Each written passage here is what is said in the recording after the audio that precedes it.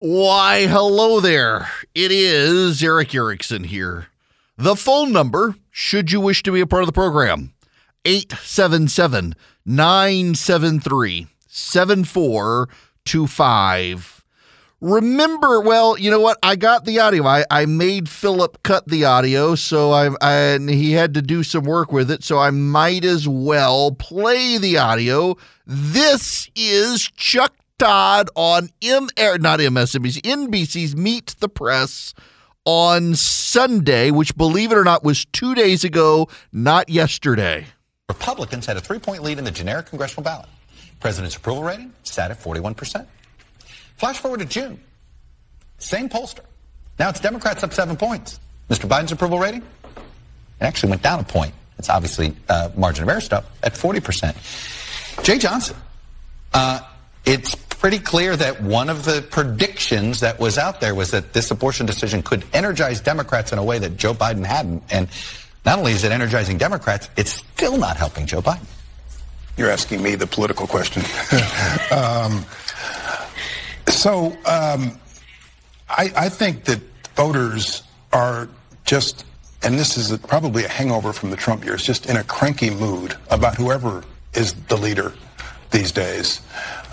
We're just not happy with all the things happening around us, and we tend to want to blame the person in charge right now. Yeah, except there's a problem for the Democrats. Turns out the NPR Marist poll Chuck Todd was talking about was an outlier. Monmouth University, Republicans up 2, Harvard-Harris tie. Emerson, Republicans up 3. Economist YouGov, Republicans up 5. There's a problem. There's a problem. All those are post-Dobbs polls. Problem for the Democrats. In the generic ballot, Republicans are 2 points ahead in the polling average. According to 538, Republicans are overwhelmingly favored. The odds are basically they're at 85% favorite to take over the House, 55% favorite to take over the Senate. Joe Biden's approval rating is at 38.2%. In the Monmouth University poll, just out of 910 registered voters, it's 36% approval, 59% disapproval. Monmouth University's approval rating is the highest disapproval for a president in any poll other than the Trafalgar poll, which is a Republican pollster. Even Rasmussen, which leans to the right, doesn't have the president with as high a disapproval rating as the Monmouth University polling. Now, what are the biggest concerns according to Monmouth University? In their poll, 33% of Americans are concerned about inflation, 15% gas prices, 9% the economy, 6% groceries, 5% abortion, 3% guns, 3% healthcare, 3% unemployment, 2% tuition, 2% housing and rent, 2% crime and safety, 1% civil rights, 1% climate change, 1% COVID, 1% education, 1% illness. But look at the top 4. Inflation, gas prices, economy, bills and groceries, bills/groceries. 63% of Americans say the economy essentially is their number one issue. Inflation is their number one issue. Gas, economy, and groceries all tie into inflation. Inflation's a third of people say that's the biggest issue. 15% gas, 9% economy, 6% groceries. That combined 63%. 67 if you add in people concerned about rent. 70 if you consider in unemployment as part of it as well. 70% have economic concerns, followed by abortion, which is always at 5%. And by the way, of those who say they're concerned about abortion, at 5% of those who say their guns are concerned, half of them are pro-life, half of them are pro-abortion, half of them are pro-gun, half of them are anti-gun. The economy, stupid. It's the economy. And because of that and the other forces of politics and policy, the Democrats have a real problem on their hands with young voters. Gen Z. Now, people so often at this point in life are used to talking about millennials, and that millennials are the real problem. But we've moved on to Gen Z. Gen Z are the up-and-coming voters, the 18 to 30-year-olds now or so are Generation Z. And the Politico has the story. I find the story just hilariously delightful. Listen to this story. A debate is raging inside the Democratic Party about whether it's giving its base, especially those under 30, the generation that most strongly supports abortion rights, enough motivation to keep voting for the party, as federal Democrats struggle to meaningfully push back against overturning Roe v. Wade.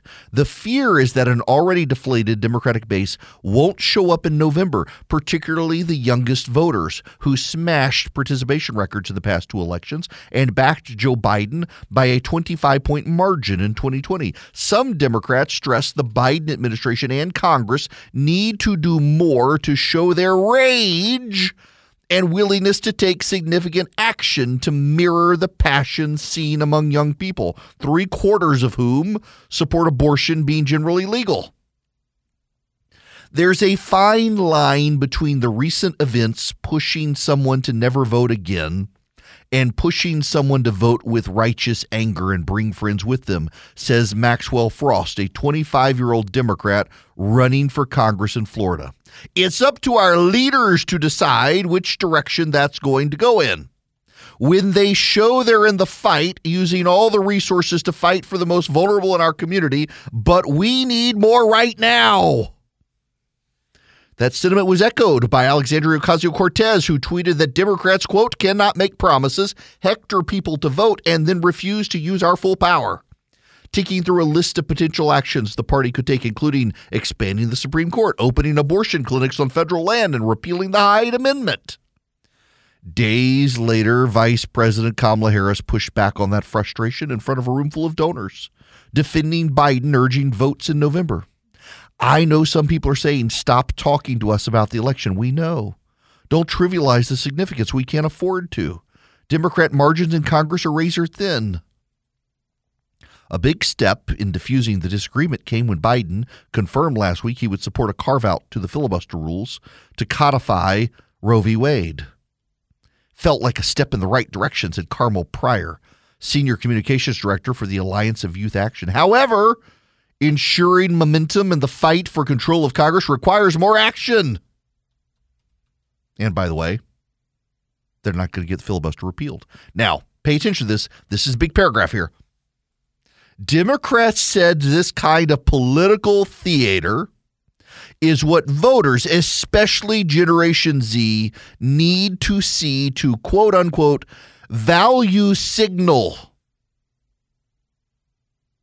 as opposed to virtue signal, that they're willing to fight for them, says a Democratic pollster.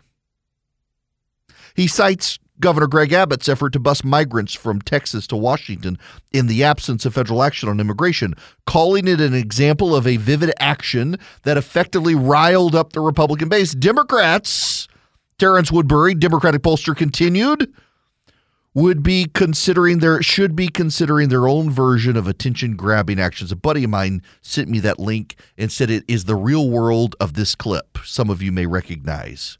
In this case, I think we have to go all out. I think this situation absolutely requires a really futile and stupid gesture be done on somebody's part. We're just the guys to do it.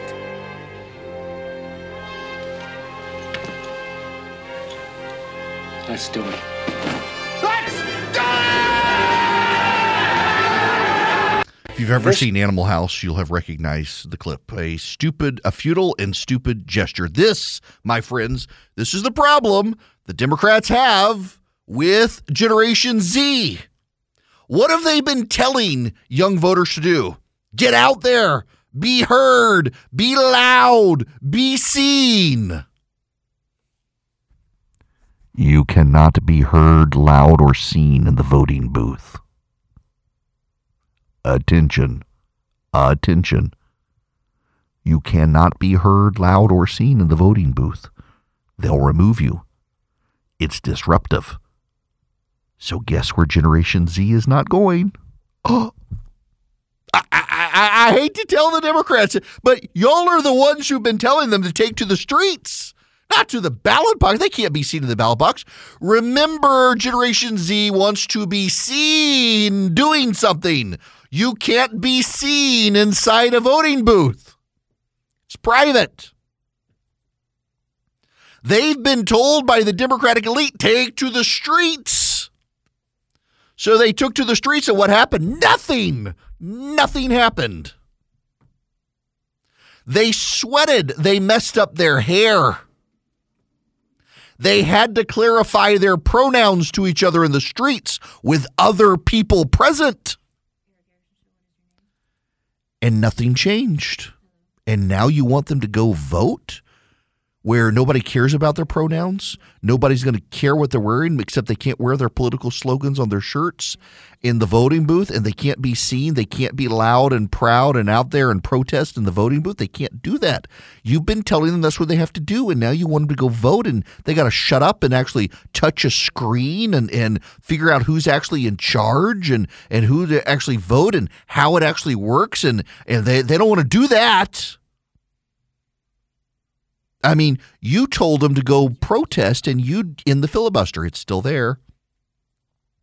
You told them to show up and scream, and they could get something done. And now you want to do more of that, and nothing's going to happen. I mean, this is part of the problem. And Republicans run into this too. Republicans have run into this in the past. Look at what happened to Republicans after they promised to kill Obamacare, and they didn't. Their base collapsed on them. The Democrats have been saying, we're going to do X, Y, and Z. We're going to do X, Y, and Z. We're going to do these things. We're going to do these things. And then they can't get rid of the filibuster because of Democratic votes, and so it gets nowhere. It's all well and good to ram it through the House of Representatives. It dies in the Senate. And the odds favor Republicans taking over the Senate. So what you have is a generation of voters who go online and on television, and they see the loud voices are on their side. They think they control it all because the loud, disproportionate attention getters are on their side. And it turns out they got to deal with places like Iowa and Alabama that have the power to crush their agenda in votes that actually matter. And they've become disaffected. They don't want to participate in the process. It's too nasty, too icky. It doesn't get anything done. Of course, it eventually leads to violence, but we hadn't gotten there yet. What it's going to do first is it's going to lead to a bunch of disaffected Generation Zers who were told to stand up, be loud, be proud, get out there, protest, storm the building, and burn down the small business. They did all that. And all it's caused is a backlash of more responsible Americans against their hopes, dreams, wishes, and fears. Nobody cares about their pronouns. Instead, they care about their jobs and their 401k and how unfortunate that possibly is. Nothing's going to change. And what the Democrats will do by their value signaling instead of virtue signaling is you're going to alienate more middle-class Americans who go vote in disproportionate numbers to Gen Z and think these people have lost the plot. The plot is inflation in the economy, stupid, not your pronouns and abortion gimmicks. It's going to hurt them badly in the polls. Listen, I realize it's a podcast ad, but it's also true. I do sleep under Boll and Branch sheets every night. They are noticeable, distinct. They've got a great weight to them. They've got a great softness to them, and they get softer over time. They use the best 100% organic cotton threads on the planet for superior softness and a better night's sleep. They're soft to start with. They get softer. They've also got a great weight. They're not too light. They're not too heavy. They keep you cool in the summer, warm in the winter. They're just perfect sheets, really. They use the highest quality threads there are. They're beloved even by 3 U.S. presidents. They got over 10,000 stellar reviews, and you can feel the difference of their iconic signature sheets pretty immediately. Boll & Branch even gives you a 30-night risk-free trial with free shipping and returns on all orders. The annual summer event is starting soon, but Boll & Branch is giving you guys exclusive early access before anyone else to 20% off with promo code ERICK, E-R-I-C-K, at bollandbranch.com. It is their best offer of the year before the holidays, so you need to act now. Again, you guys, my listeners of the Eric Erickson Show, get this exclusive early access, and you get to save 20% with promo code ERIC. It's Boll & Branch, BOLLAND branch.com. The promo code is ERIC, E-R-I-C-K, for 20% off. My friends, did you know that you can sign up for my daily email? And if you subscribe, you will get the list of all the links to all the stuff and more in the daily email that comes out right as the show starts. So you can have in your hand all the links to all the stuff I'm talking about. By and large, like I just found some stuff that I'm going to talk about, so it won't be in there. But generally, you get all that stuff. So it's show prep for your mind. You do it by texting the word data to 33777. You just subscribe. Text the word data to 33777. Got to play you this audio.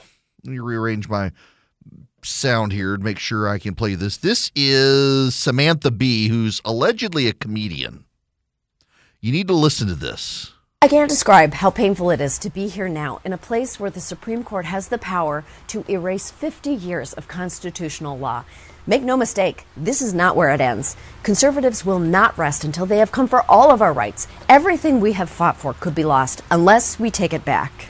It's not just about voting in November. It's about doing everything in our power to protect and help vulnerable people access abortion across state lines.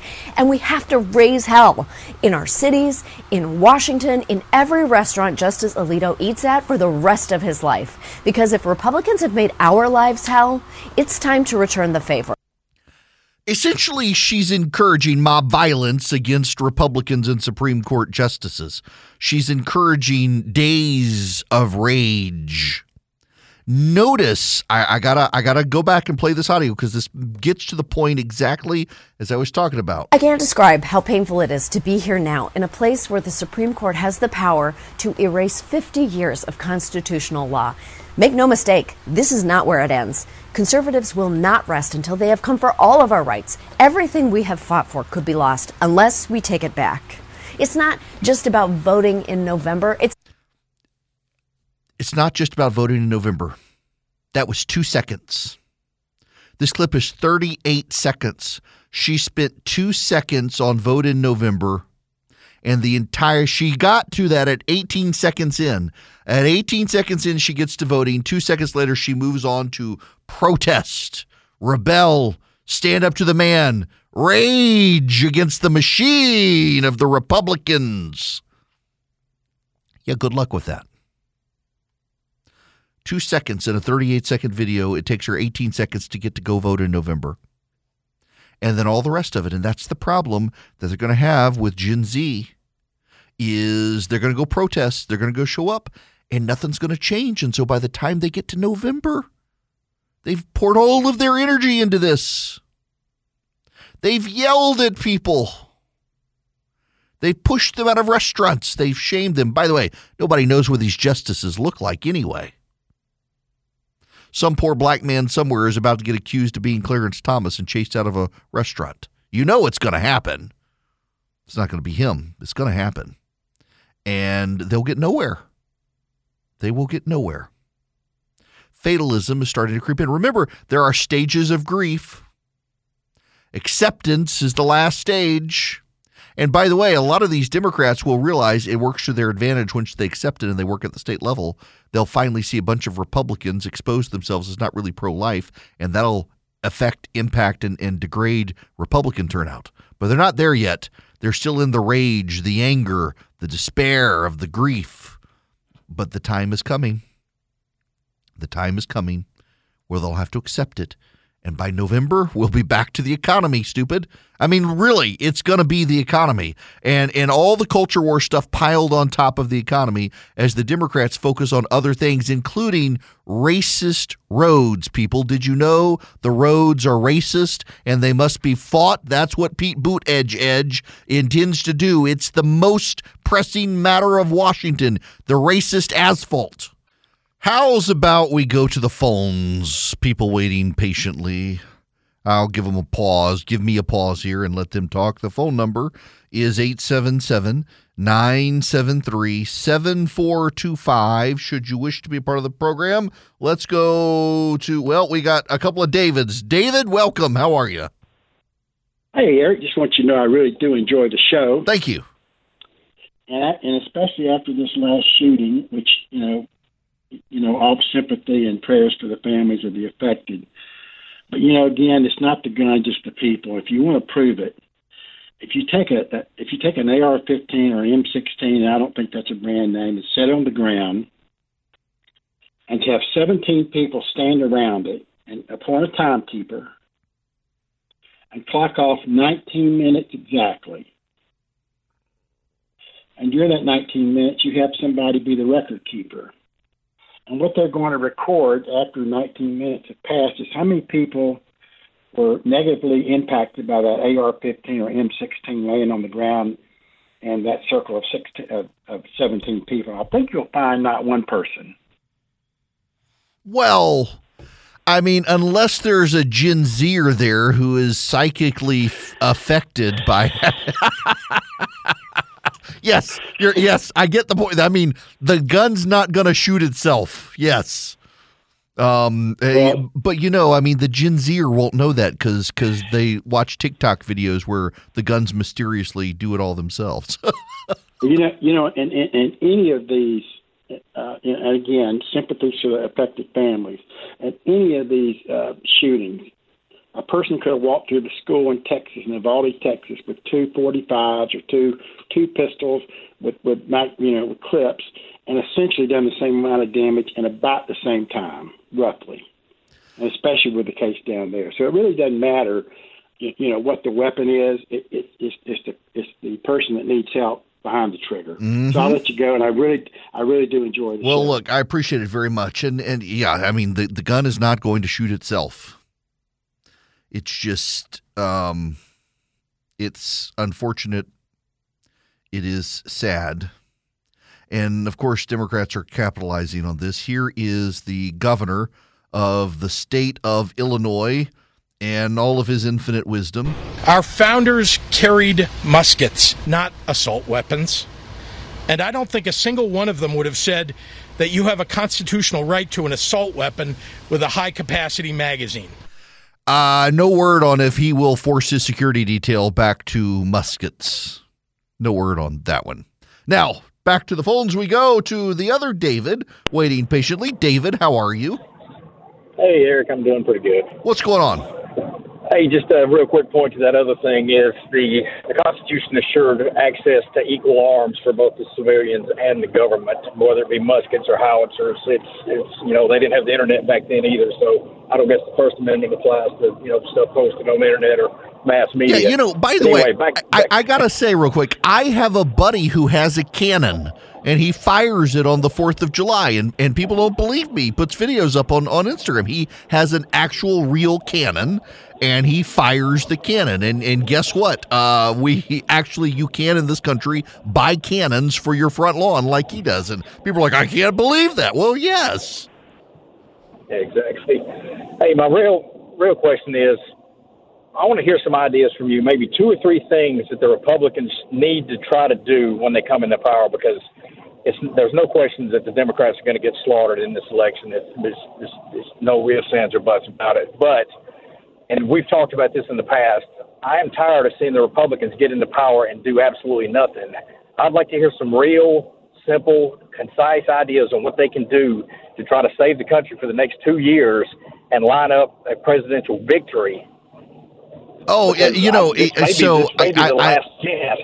David, I may disappoint you because I don't think they will do much as long as Biden has the veto, and they're not going to have a veto override. They will investigate the snot out of them. However, I will tell you this, and I'm going to let you go there because you got a lot of background noise there.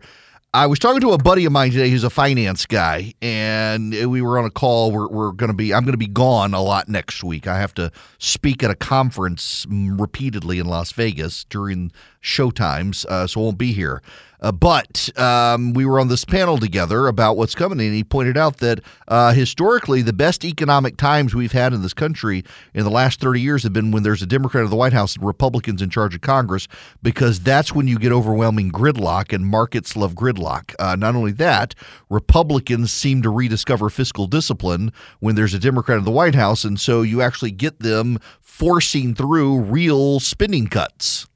So Clinton got the balanced budget because of the Republicans, who arguably, because they made Clinton look so moderate, got him a second term.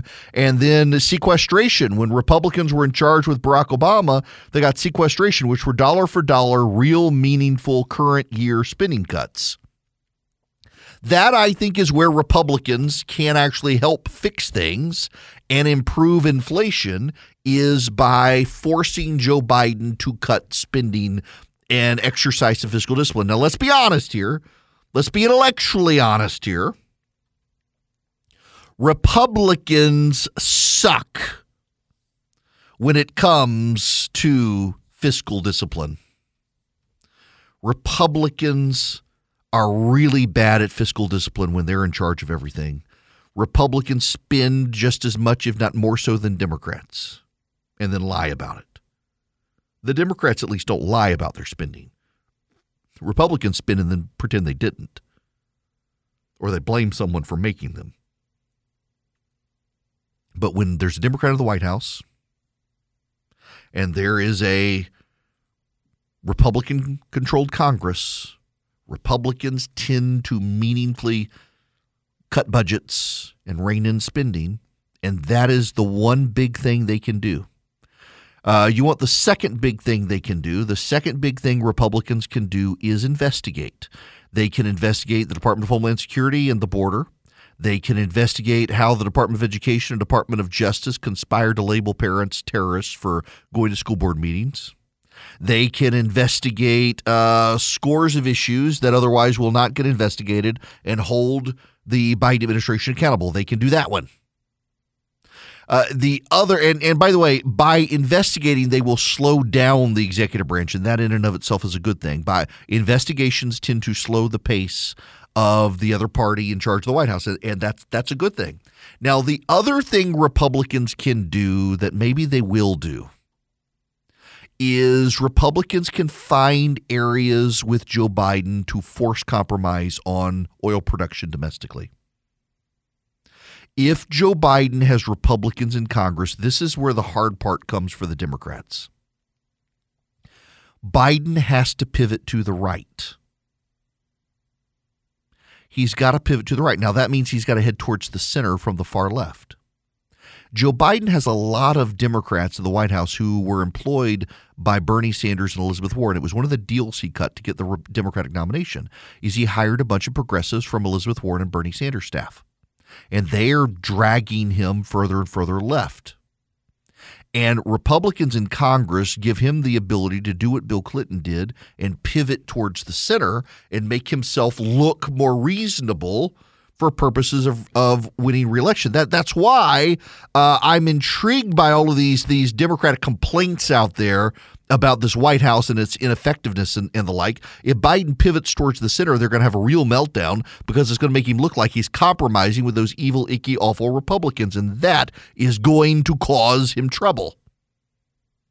But Republicans might, just by being there, cause Biden to appear more moderate or work for more moderate goals, which for all of us would be a good thing if he moderated some of the desires of the left. It would also fracture the Democratic Party, start a civil war there, and that too would be a good thing for us. Speaking of all this,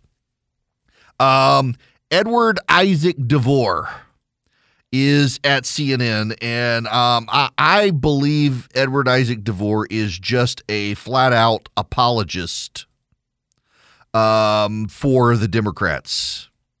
I genuinely, truly believe that this guy has leaned to the left. He wrote for The Atlantic. He was the chief Washington correspondent to Politico. He's always had very, very kind things to say about the Democrats. And the fact that he is writing this at CNN, I think, is notable. Let me forget the headline. Let me just read you what he writes. Deborah Messing was fed up.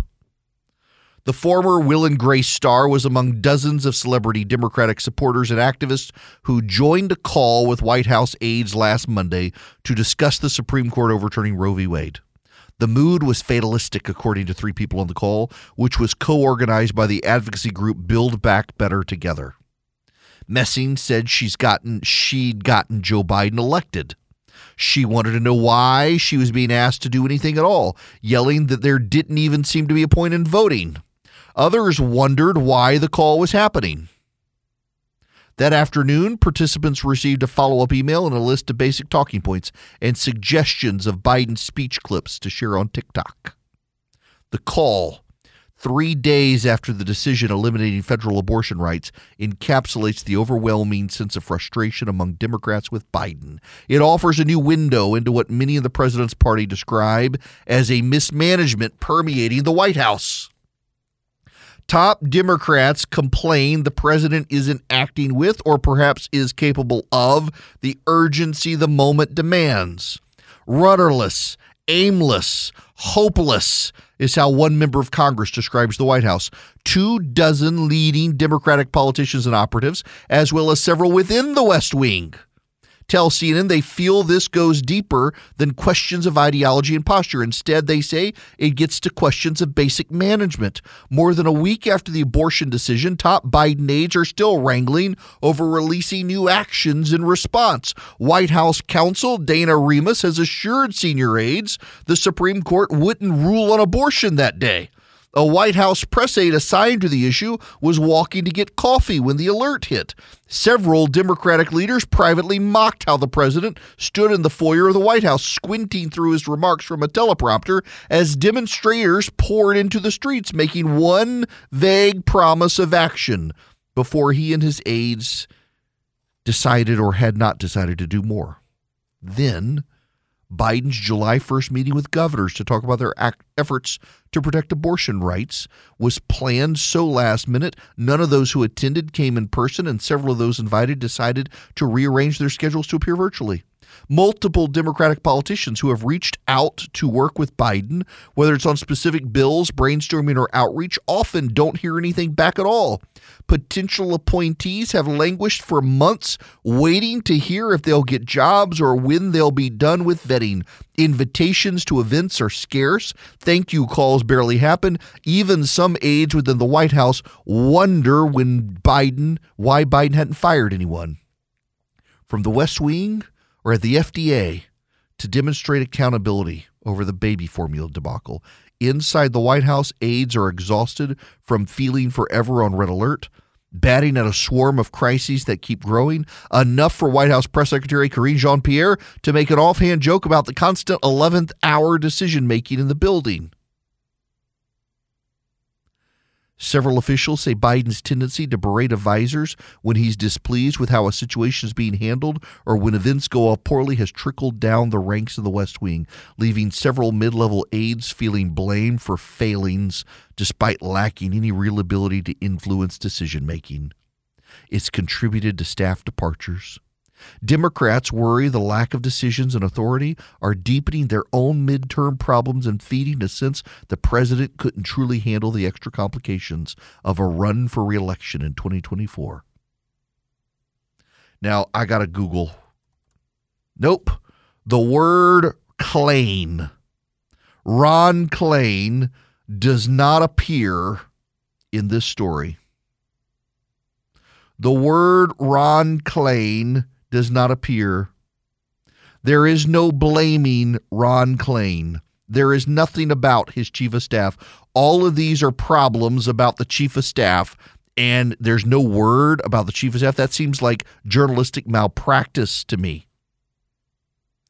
You would think, given the contents of the story and the nature of the complaints, that they would be blaming Ron Klain, and they're not. Makes you wonder what's going on there. I mean, it should make us all wonder what's going on. Retirements, 401ks. My gosh, I've stopped looking at my 401k. I mean, the Dow, I don't even want to tell you. My gosh. You got to start figuring stuff out. Can you use physical gold and silver to pad the ebbs and flows in your retirement? Maybe you can. You might want to talk to someone who specializes in this stuff. That's why you might want to reach out to Goldco at 855-904-5933. You'll get a free wealth protection kit to learn how to use gold and silver to protect and grow your money. Thousands of retirees are protecting their retirement savings. Many are getting $10,000 or more in free silver for doing it. Call Goldco. Find out how you qualify for their offer. Goldco has helped thousands of Americans protect their retirement against inflation and stock market crashes. They might be able to help you. Their number is 855-904-5933. You get the free wealth protection kit to learn how to use gold and silver to protect your money. Or if you just text ERIC, E-R-I-C-K, to 33777, I will send you Goldco's phone number. Text ERIC, E-R-I-C-K, to 33777. And I will send you Goldco's toll-free number. Call them and see if they might be able to help you with your retirement. Hello there. It is Eric Erickson here. The phone number is 877-973-7425. Y'all, I am from Louisiana. Louisiana.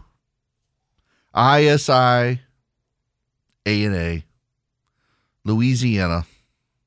You know, we, the residents of Louisiana, learn as kids that we must learn to spell our state's name without any sort of structural device to help us remember it, a mnemonic. Meanwhile, we've got M-I, crooked letter I, crooked letter I, humpback I right next door to us.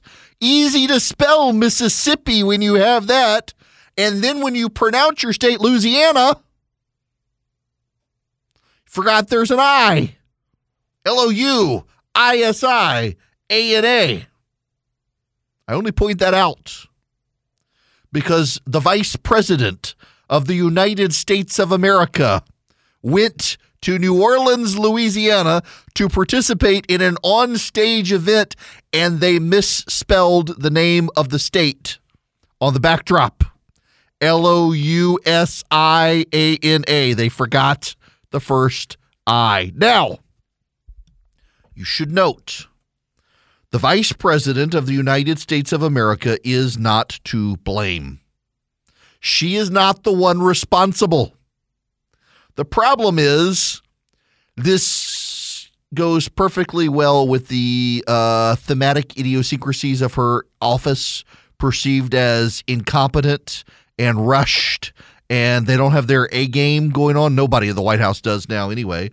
It's actually just fascinating to watch this White House as they throw around blame, etc. It's fascinating. It really is fascinating. They misspelled the name of a state that has a Democratic governor. They would like to help him out. He's on the ballot up for re-election next year, and they misspelled it. God help them if they... I mean, it sounds like they did a phonetic spelling because people in Louisiana tend to say Louisiana. They don't say Louisiana. God help them if they were on Chaptula Street. They would have all sorts of problems down there on Charter Street and the like. My gosh, if you know, you know.